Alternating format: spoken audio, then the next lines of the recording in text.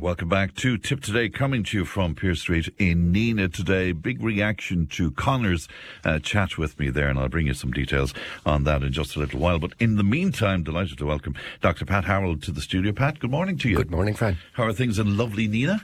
Lovely. Nena's always lovely. It's great. Isn't it just? We're getting ready for the toy show, and Absolutely, the lights are coming on soon. And So you're a Christmassy type, are you? I'm very Christmassy. Are you? I love Christmas. It's great. She's only for it. What would we do? Oh, gee, I love it myself. Yeah. I'm really looking forward to it. Healthy eyes, Pat, and keeping our eyes healthy. Yeah, I thought of this because I met an old friend of mine called Katrina Costigan, and she's an eye doctor in Castlebar. Yes. She's a Tumivara girl. And we got talking about eyes and things like that, and she there's a few things to keep your eyes. You know, your eyes are amazingly sensitive, wonderful things, and they really are worth looking after. But she was saying a load of people this Christmas are going to get phones and iPads and all this kind of stuff. Yes. And they're all at factory settings, which means they're like the laser, you know, on a you could land a jumbo jet by them. And we're looking at these all the time. So the minute you get them, what you do is you go into brightness and settings and things and turn them down to make them eye friendly. Because half the people in Ireland have dry eyes at this stage, and it's Because of that? mainly because of looking at screens all the time. Because when you look at a screen, you don't blink very often. You see, when I'm talking to you, we blink 15 times a second. You're doing it. But anyway, if you're looking at a screen, you don't, and your eyes dry out. And also kids get these headaches because there's two muscles pointing at the screen. They always have the screen too close. You know, always. Like, because it's the way you hold it. Yeah. So, and your eyes are looking at the same point all the time. Now, if you tried to hold something in your hand, hold it up for, you know, if it's something really light, after half an hour, it'll be killing you. It's the same with your eyes. You know, they're not meant to be holding the same point. So, even at work, something like you're doing now, looking at screens and things, is such a good idea every hour to go and look out the window. Absolutely. Because you just remind me, there's a big glare, as you can see off the screens here in front of me now. Oh, yeah. But I didn't even think about that. Well, you can set them to... You could actually, for somebody who's working at them all day, every day, if you had a job, I don't know, it's software, you can get blue ray glasses. And they're like sunglasses for working on screens, and they're for the professionals. But the other thing is, with most of us this time of the year, when we've been sitting looking at our screens all day, we get into the car, and if you have a commute, and if you put the blower in the car, what do you call it? I know. The thing, if it's pointing at your face, it's like putting a hairdryer to your eyes.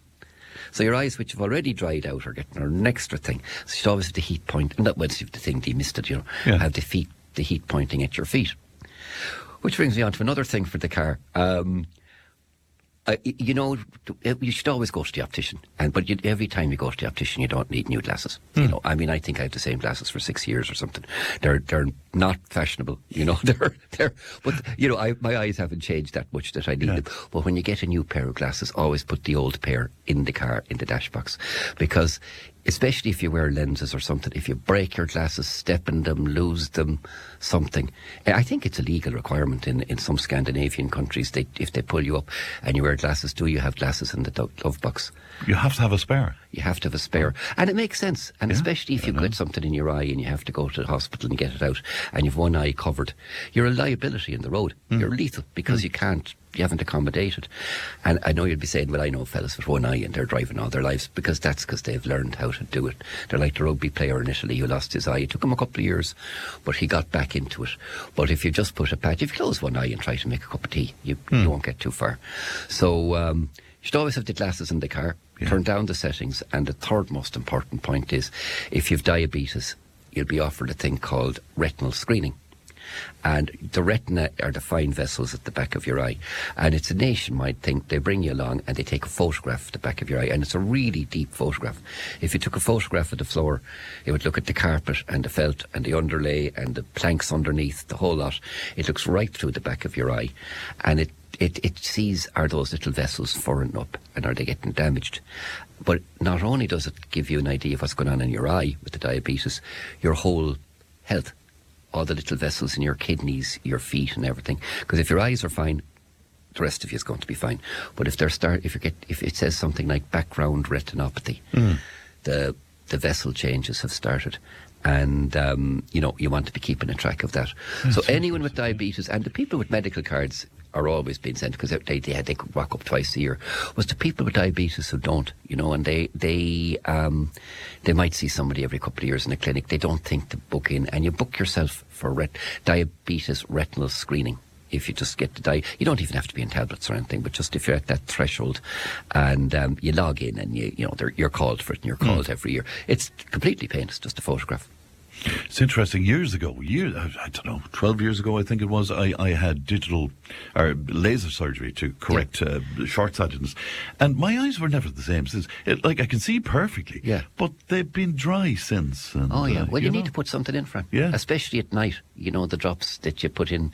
There's various things as well, but especially with your job, sitting looking at screens all the time. Yeah. So now you can get Emma to adjust the screen.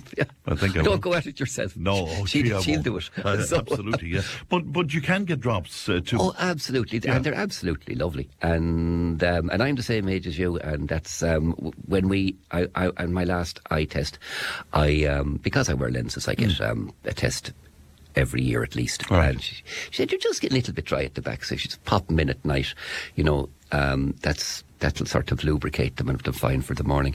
And of course, if you're a lens wearer, that's the thing we always forget. You put them in the daytime, but you can't really wear them all day. If you come home at tea time, you take them off and wear the glasses for watching telly or whatever else you're at.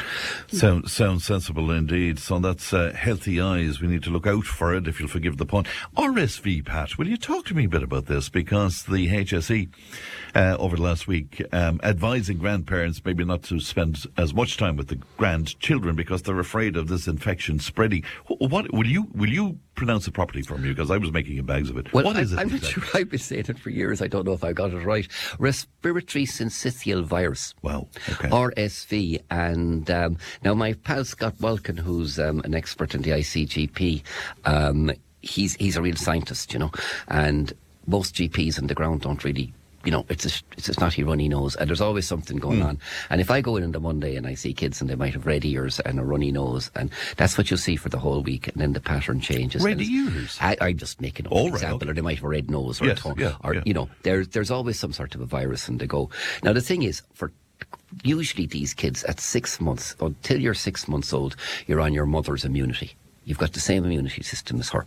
And then it starts, it's like Harry Potter. You're on the power of your mother's magic, and if you're breastfed, you really are getting it, and then your immunity goes down after 6 months, and you have to sort of get these infections to build up your own immune system.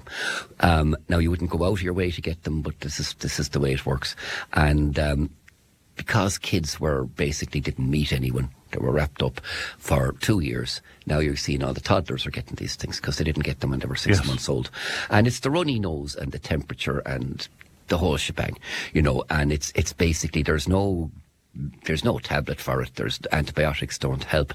It's a virus. You'd nearly know a viral looking child. It's the snotty nose and the kind of the red eyes and things like that. Now, you should always know the signs of meningitis, which are like they're sick, and the rash and the light hurts their eyes and things.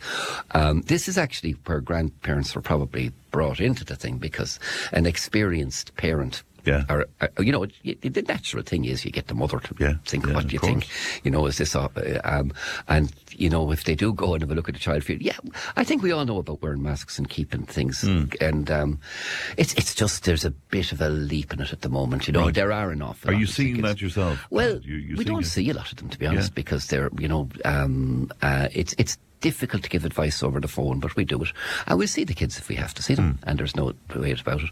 But you always have to remember COVID hasn't gone away, and you still need to get the antigen tests done, because I don't know, every day of the week I get somebody and I say, will you just do it, and positive. And because we seem to be hearing about it again over the last couple of weeks, that it seems to be making another it's there, entry. It never really went away in our world. We just hear about them, and thanks be to God, the Omicron, and between the Omicron and the vaccines, it's generally not as dangerous, but it's still bubbling under there. Somebody wants to know, actually 2 people want to know, the name of the drops for the eyes with dry eyes? There's various ones now. I don't really want to endorse one over the other, you know. But your pharmacist will. Your pharmacist or your optician will tell you ones, and there's ones that are particularly for nights and one for the day.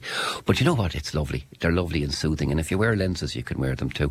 I just, anything I would get like that, I try to keep any kind of preservatives and perfumes and things to a minimum. Okay. But they're you know, if 50% of people in the country have dry eyes, you know. Right.